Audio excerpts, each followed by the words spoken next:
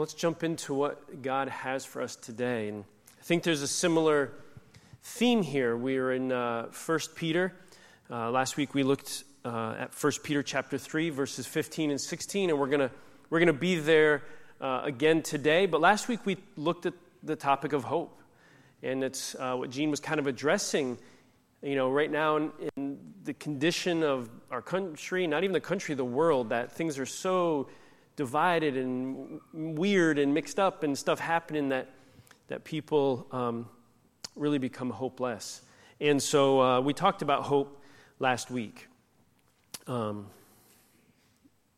we're going to read 1 Peter chapter 3, verse 15 and 16. It says this: "But in your hearts revere Christ as Lord. Always be prepared to give an answer to everyone who asks you to give the reason for the hope that you have. But do this with gentleness and respect, keeping a clear conscience, so that those who speak maliciously against your good behavior in Christ may be ashamed of their slander." So last week when we talked about the topic of hope, we looked back, and Peter actually describes the hope he's talking about in chapters 1, verses 3 through 5. And it's the hope that's preached. If you've been in church any amount of time in your life, if you are a believer in Christ, it's the hope that you know intellectually. It's the hope that Christ provided for us, a hope for our eternity when we leave this place. It's the hope for living in the here and now. It's the hope we have because of Christ's sacrifice on the cross. But to realize this hope and to have this hope really permeate and live within you, we realize that we need to do two things. We need to see God's kingdom as treasure, that it's valuable to us. It's not just, something else that we can add to our life, but it actually has value. It's treasure to us. And then second, which Peter said here in 1 Peter 3:15, we need to make Christ our Lord. That there is a difference. You can realize that Christ is your Savior, that his sacrifice on the cross and his death and burial and resurrection saved you from your sins. But making Christ your Lord is a completely different thing. And we won't re-preach last week, but you can go back and listen to that on the website or on Facebook. But that's what we talked about last week. And so this week in the second half of verse 15, Peter said this: "Always be prepared to give an answer to everyone who asks you to give the reason for the hope that you have." So Peter encourages us to be prepared to answer someone when they inquire about your hope. And my question today is this that we want to dive into is, how are people alerted to the hope we have? I mean, what is it that's prompting them to ask this question about hope?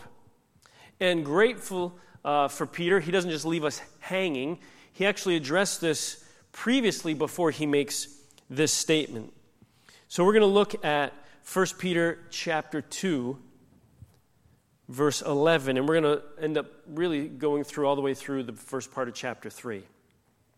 But let's start in verse 11. He says this: "Dear friends, I urge you, as foreigners and exiles, to abstain from sinful desires which wage war against your soul." Verse 12. "Live such good lives among the pagans, that though they accuse you of doing wrong, they may see your good deeds and glorify God on the day he visits us." Let's stop right here. Peter says, hey, live such good lives. I just press pause right here, and I say, good. Good by whose standards? Right? Which standards do we live good by? Good by my standards? Good by society's standards? What does he mean, live such good lives? Who gets to determine whether I'm living a good life or a bad life? Who gets to determine if this descriptor is good and this descriptor is not good? How do I know? How do I know?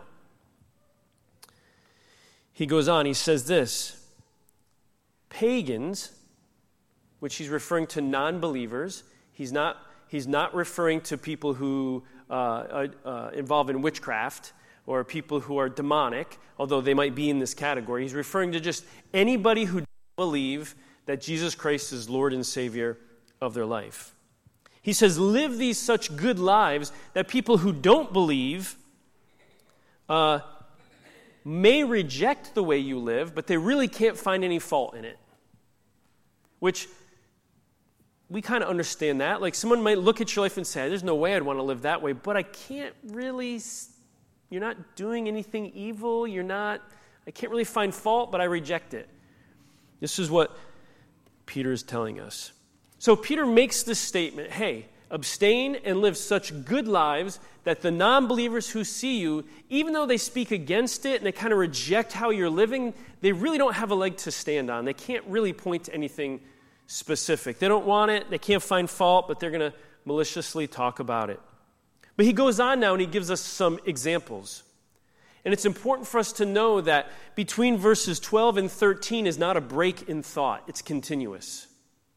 Because oftentimes when we read Scripture, sometimes when there's a break in a new paragraph, we think, oh, well, Peter is now changing his thought process to something different.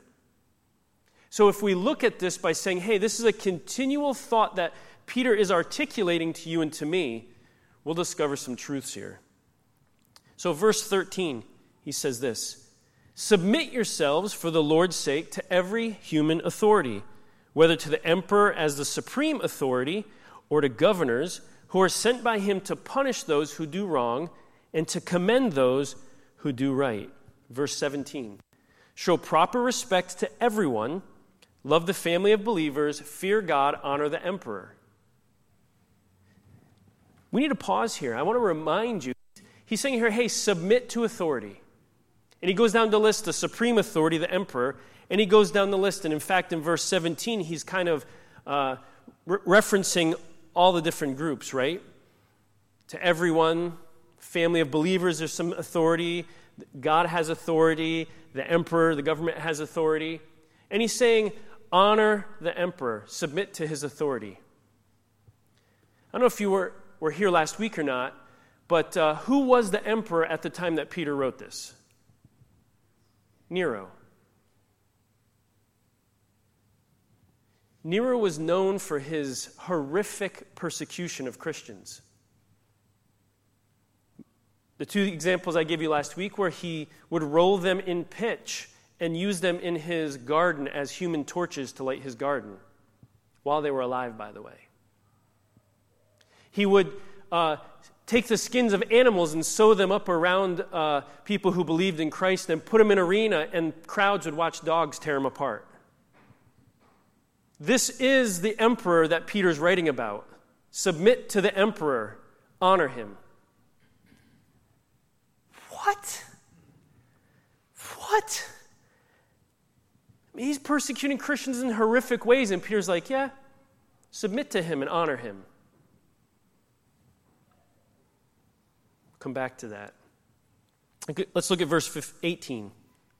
Slaves, in reverent fear of God, submit yourselves to your masters, not only to those who are good and considerate, but also to those who are harsh. It seems like there's not even any words to try to explain what Peter's saying here. He says, hey, slaves, you have these masters, and, it might be a good idea if we're saying, hey, submit to those who are nice to you. But he's saying, hey, no. The ones that are really harsh, that treat you terrible, that maybe beat you for no reason, you need to submit to those guys. I mean, how do you even put into words what Peter's trying to convey here? Non-believers use these verses and say, look, this is terrible stuff Peter's writing about. Let's go on. Chapter 3, verse 1 and 2.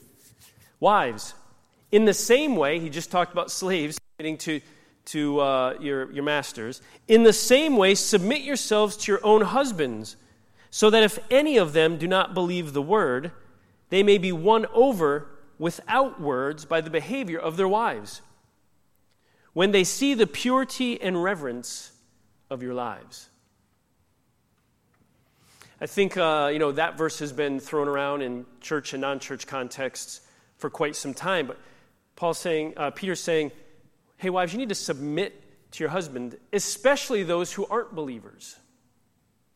And that your inward, who you are, and your personality, not your personality, but the person and what you believe and how you treat them and how you respond to them may even win them over. One more, verse 7. Each one of these is a thought, and I don't want to read the whole scripture because we'd be here a while. But now he addresses husbands. In the same way, be considerate as you live with your wives, and treat them with respect as the weaker partner, and as heirs with you of the gracious gift of life, so that nothing will hinder your prayers. We tend to focus in this one on, hey, treat your wife as the weaker one so that God doesn't hinder your prayers. But the shocking statement here to husbands is equally as it is to the wives. And that's this. In the culture at that time, wives were property. Men received the inheritance. Women did not receive any inheritance. They were just property to be bartered with by dads, by families for certain bridal prices and connections to families and these kinds of things. And Peter's saying here, husbands, treat your wives with gentleness and respect as co-heirs of the promise.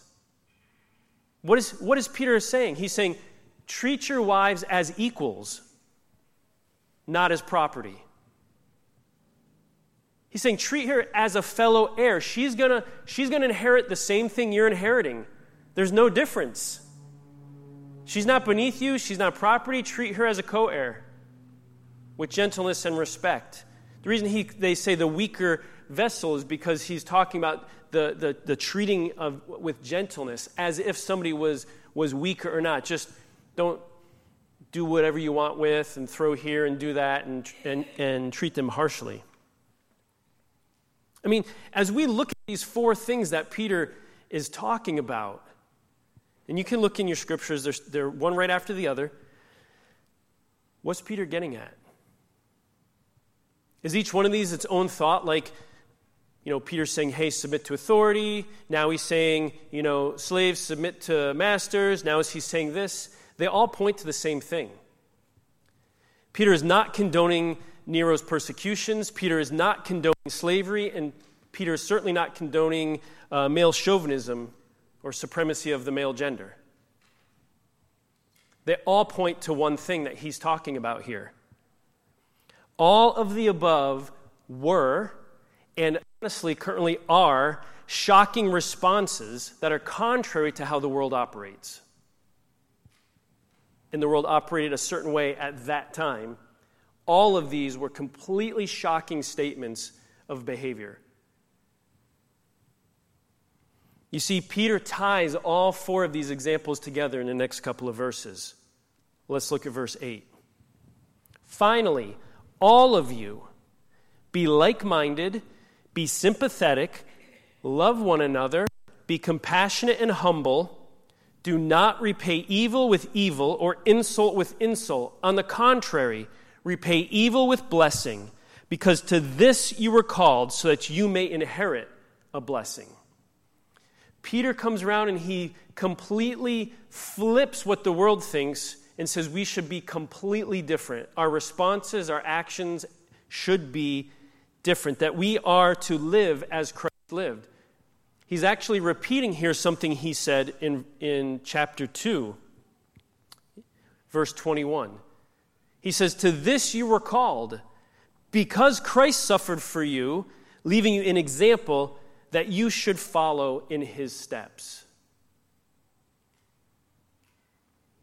You see, Paul tells us in Romans chapter 12, it should be a popular verse to you too, do not conform to the pattern of this world, but be transformed by the renewing of your mind. It's a great verse. But he alerts us to something that we all already know, that there's a certain pattern to the way this world lives and operates, right? No, you don't see it? Like, the whole world just responds a certain way. Like, how about the one that people like to think is biblical? Eye for an eye, man. You hit me, I'm going to hit you. You get me, I'm going to get you back.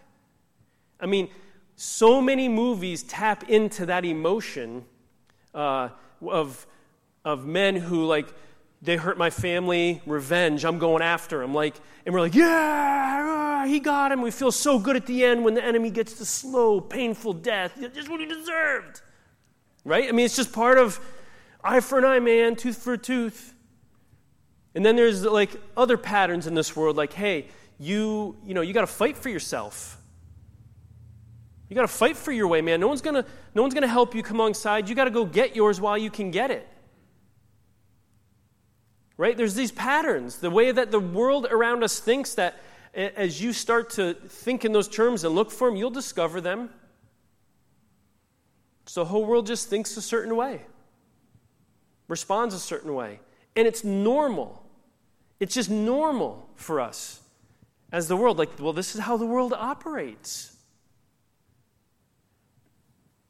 The thing is this. The entire New Testament shows us that Christ lived differently than the pattern of this world.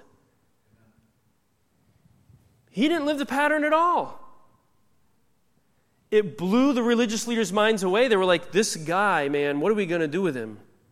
He's not falling into line where he belongs. He's not following the pattern that we're all following. He sticks out like a sore thumb. He's a little bit annoying to us. He needs to follow the pattern. And then people recognize that this guy, man, he speaks with authority. He heals people. He doesn't respond. He hangs out with people that he shouldn't hang out with. Like, all of these crazy things, this pattern that Jesus has completely flipped around. And what Peter is saying is, because Christ lived differently, we live differently. And it is this gap, it is this difference in how we live compared to the world that alerts the world to the hope that we have. Do you see that? I'm going to say it again. That when we don't live according to the pattern of this world, when the way the world operates is not the way we operate, people go, what's up with that person? How come they're not motivated by money? How come they're not motivated by revenge? How come they so easily forgive? How come they sacrifice their own self for the benefit of others? This is not the pattern of the world. What the heck is up with that person? It's that difference that alerts people to the hope that we have. You see, hope is displayed in how we live our lives.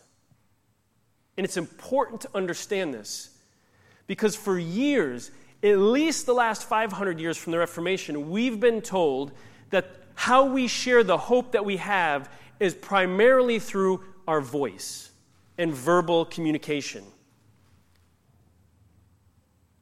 What I'm telling you today is that is not the primary alertingness to the gospel message. Peter's outlining it for us right here. That hope is displayed in how you live your lives, and it generates questions for the world around us that we then affirm with our voice when people ask. That's the pattern of the kingdom of God. And so we don't get to, from afar, throw tracts at people. Or we don't, from afar, get to stand in a studio with a whole bunch of Christians and speak into a microphone and then put it on a radio to just alert people to the kingdom, and that's how the world's going to get won. That's not how it works in the kingdom of God. And Peter's outlining for us that when we choose to bless instead of curse, when we choose to submit instead of rebel, when we choose to serve instead of oppress, when we choose to give instead of take, include instead of reject, love instead of hate, honor instead of tolerate, speak peace instead of war, open instead of close, or when we choose to heal instead of wound, the world looks at us and says, what is going on with those people? Amen. It is a shock to the pattern of this world, and it makes people ask questions. You start living that way in the realms that you live in your world, you live that radically different, it sends shockwaves through your community. People don't understand you. People start wondering, what is going on with those people? I don't like the way that, but they can't find fault, which is what Peter's talking about. That they see your good lives, and even though they speak maliciously against you, they can't find anything wrong. And that when God comes back, they go, oh, that makes sense. You see, it's at this moment when we live our lives these certain ways and people begin to ask questions, is at this moment that they are ready to hear the good news of Jesus Christ. And that's the moment we use our words. That's the moment that we have this answer stored up for us. So when they ask, we say, hey, let me tell you why I live differently.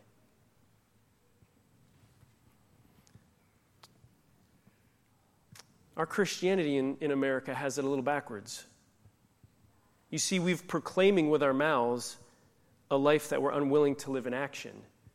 And the world around us picks up on it. The world around us knows what this says. And they look at the lives of believers and they go, well, you're not living this. Why would I want to be that way? Why would I want to speak but then make no difference, live no differently? And I'm not talking about church attendance and putting money in the offering. We're talking about a life lived as Christ lived. In the things I just mentioned, blessing instead of cursing. I mean, what can you imagine? Peter says, honor the emperor. You mean the same emperor that is using us as human torches us and feeding us to the lions? You want us to honor that guy? He's like, absolutely. It'll make people stand up and ask questions, won't it? You say, because my hope is not in the emperor. My hope is in the King of Kings, the creator of the heavens and the earth. And whether I live or die, I mean, Shadrach, Meshach, and Abednego had the best answer ever for us today. O King, they weren't disrespectful. They recognized who he was. O King, we are sorry. We cannot bow to your God because we have a God in heaven who will save us from your hand. But even if he doesn't, I'm still not going to bow to you. Like, the king's like, first gets anger, and then they're delivered. In the country, Christianity is preached. The good news is preached. Of course, we're reminded in 1 Peter chapter 3, verse 16, do this with gentleness and respect, keeping a clear conscience, so that those who speak maliciously against your good behavior in Christ may be ashamed of their slander. We could talk all day about this. I mean, there's portions of Scripture like our fight is not against flesh and blood, right? It's against principalities and spiritual powers. And so the weapons of our warfare are not carnal. We don't use the same things that this world does. So we don't fight fire with fire. We don't stand up and say, well, you did that to me. Let's go a few rounds. My God is stronger. I'll take you out. But that seems to be the prevailing attitude amongst most Christians, at least in America. You're going to take to the radio? I'll take to the radio. You want to take to social media? I'll take it to social media. Come on, let's go. Let's do this. And what happens is the world around us looks at us and says, well, you're not any different.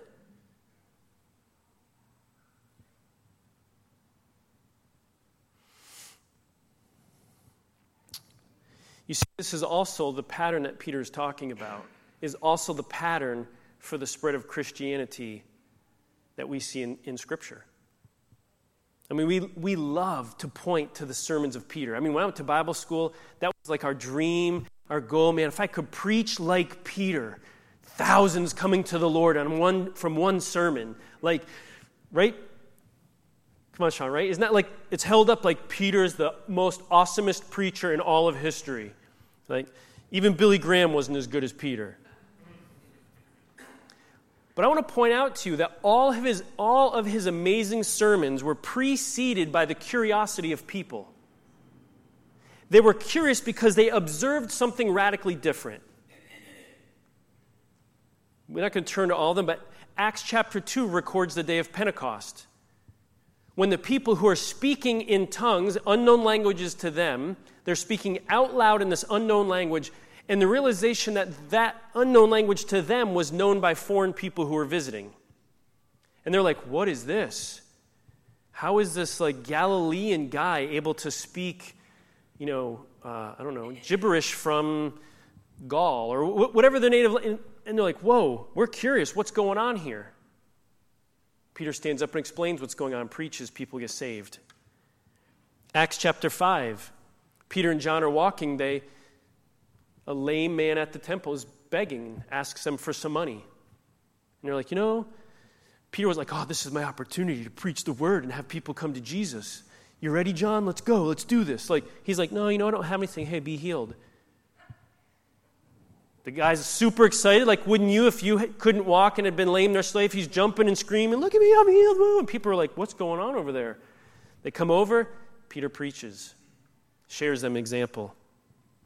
The same exact pattern when Paul heals a lame man in Lystra in Acts chapter 14. The entire town comes out and wants to honor him as a god. And he's like, no.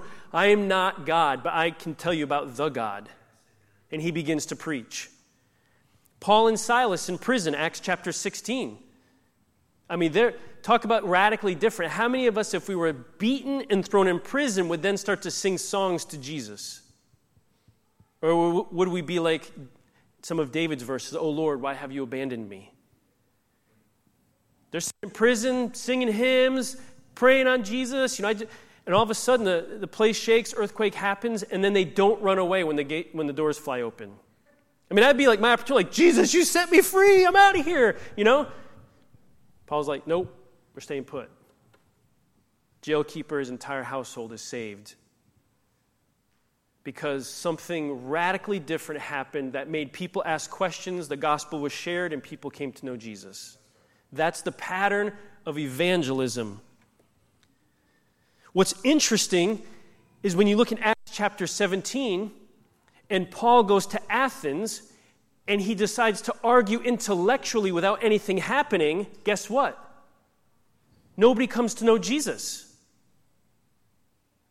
They say, well, we'll think about this in a while. Thanks for talking. And they walk away. And Paul at that point decides, you know what? I'm not coming with intellectual words anymore. I'm coming with the power and demonstration of Jesus. Because there's a pattern. There's a pattern to people coming to know and be alerted to the reign and rule of God through Jesus Christ. You see, the greatest evangelism strategy is a life lived fully for Jesus Christ. If we want to see this world changed, if we want to see our community changed, our strategy is to live like Jesus. And then when people ask, we use our voices. I love this quote. The author is unknown, but he said this, or he or she said this, a saint is someone whose life makes it easier to believe in God.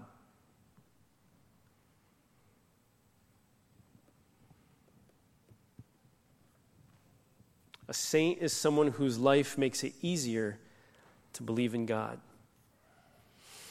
You know what? According to this definition, I want to be a saint. I want the way I live my life to make it easy for people to believe in God. Isn't that what we're called to? Are we called to radical living? Intuitively, if you're a believer here today, you know this is right because many, many, many of us are afraid to share our faith. We go to evangelism classes. How do I share my faith? People come up and they say, hey, if you take this track and on the back there's these steps and you go through these steps with people and it leads them to the Lord and I'll tell you my success stories. And you go, yeah, I can do that. And the first time you go to do it, you're like, boof, boof, boof, boof, boof. Your heart's pounding. You share it and people are like, that's nice. Weirdo. Walk away and you're like, what did I do wrong? The evangelist said it works and I must have done something. And then we don't talk. Because that approach to people when they are far from God and try to lead them to God right there, we know intuitively something feels backwards. But you begin to be free to live your life for Jesus? You say, Lord, I'm gonna live for you. I'm gonna replicate your life and my life to the best of my ability. I'm not gonna worry about all my faults. Little tagline for Gene's workshop, leading from your strengths. The focus is on your strengths, not on your faults. You say, I'm gonna give the best I have with what I have, and I'm gonna live fully for Jesus Christ, and I am free to because I live under grace. In the places that I'm weak and I really mess up on, guess what? God forgave me for those already. So I'm going to focus on who I am and my strengths. I'm going to live like different. And then when people ask you, it's a much different place. If someone says, hey, why'd you forgive that coworker? He really did you wrong. Say, it's because what my God does. My God forgave me, so I pass it on.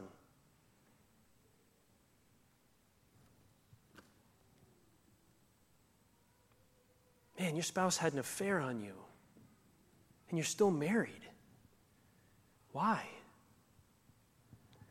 That was a tough one. But you see, in my Bible, the God I serve, there was this country called Israel. They made a lot of promises to God, and God made a lot of promises to them.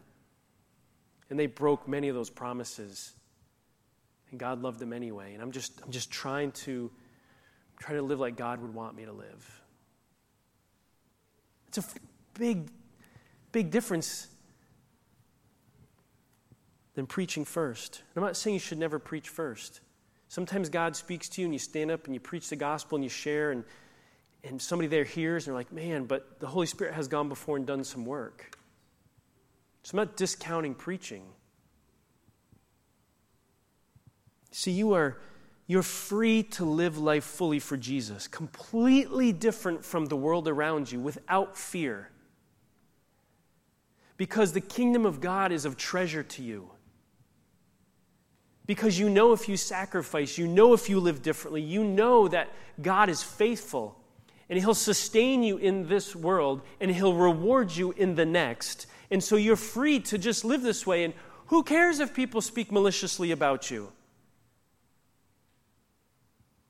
If you're loving instead of hating, if you're blessing instead of cursing, if you're forgiving instead of holding grudges, who can fault that? They might call you weird, but you're not really doing anything wrong. They just don't believe they can live that way, even though they know that's the right way to live. You see, we live life in such a way that our hope is on display. That the hope that we carry, the hope that we've discovered in Christ, is on display in how we live our life. And we make it easier for people to believe in God.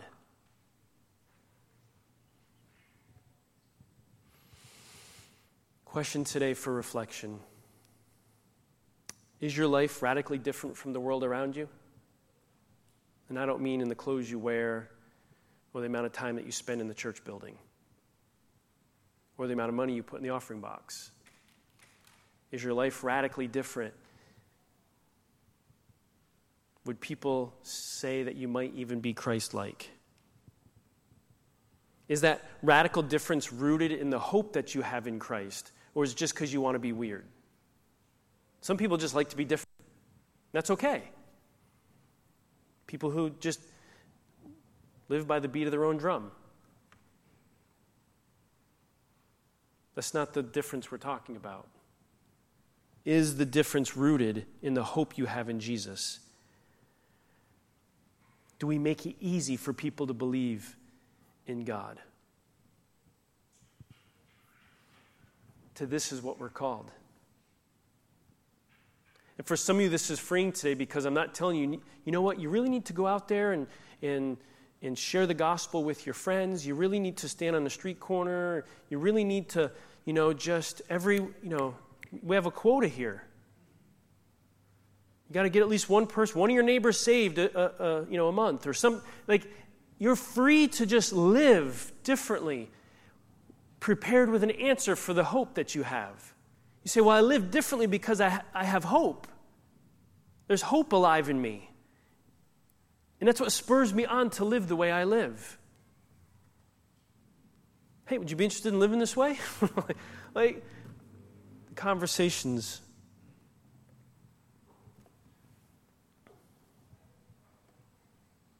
As we wrap this up, I'm not going to have an altar call. I'm not going to say, hey, come up here and make a commitment right now to Christ. What I want to do is I want to release you today to be free to live for Jesus. And I'm not talking about all of these requirements that are hung on your shoulders that you have to do for Jesus. What we're talking about, the freedom to the hope that you have in Christ. You are free to live for Him. Go live for Him. Be free to forgive those who are your enemies. Be free to give instead of receive. Be free to bless instead of curse.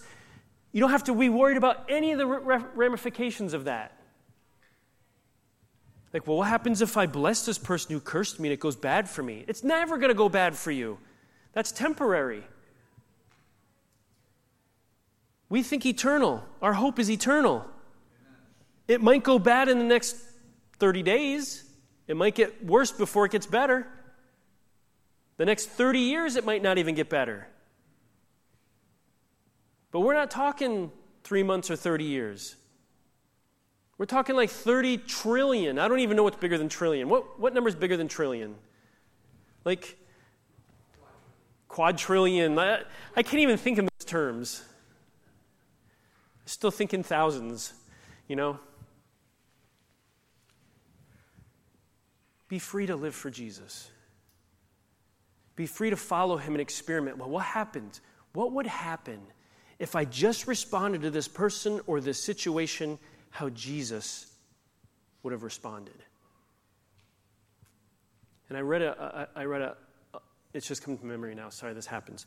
I read this quote, like the What Would Jesus Do campaign that was highly successful and people wearing bracelets and what would Jesus do? It's the right question to ask. The problem is not many of us wanted to do it after we asked the question.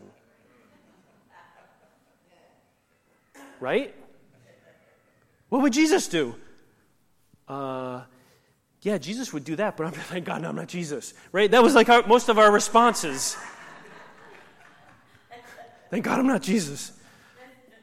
But it's the right question to ask. What would Jesus do in this situation?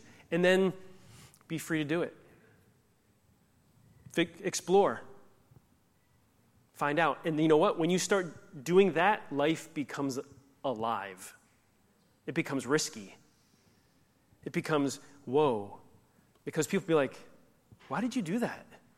That's not according to the pattern of this world. That's not the way most people think.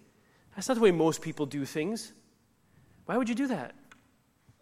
And there's your open door to share the hope that you have. Amen? Let's pray. Heavenly Father, we thank you for your work in us, through us, in sending Jesus as a sacrifice for our sins and the full expression of you and something that we can emulate, someone that we can emulate and follow after. And then for your Holy Spirit who comes and leads us and reminds us of all of these things continually. I pray, Lord, as we set in our heart and our mind to put our hope on display through how we live our lives, that your Holy Spirit would give us the courage to follow through. We often know in our heart what we should and shouldn't do. It's the follow through, the courage to walk in your steps, Lord, that's often what's lacking. And so, Holy Spirit, would you give us the courage to follow in the steps of Jesus? And Lord, as we do that, as we begin to put our hope on display, would we be ready to answer the questions that come our way of why did we do this or why didn't we do that? That our gap, our difference would alert people around us that we're different, that we have hope. And certainly, Lord, as we shared at the beginning of this morning, we live in a time where people need hope. Lord, may we demonstrate that hope in the way we live so that we could lead others in the hope that you've given. I pray, Lord, as we leave this place, that you would go with us, that you'd bless us, protect us, provide, Lord, in the ways that you do. I pray, Lord, that we would continue to follow hard after you. We ask this in your name. Amen. Amen. Love you, church. God bless you. I won't see you next week, but maybe before then or on the internet or 2 weeks from now. God bless. Have a great week.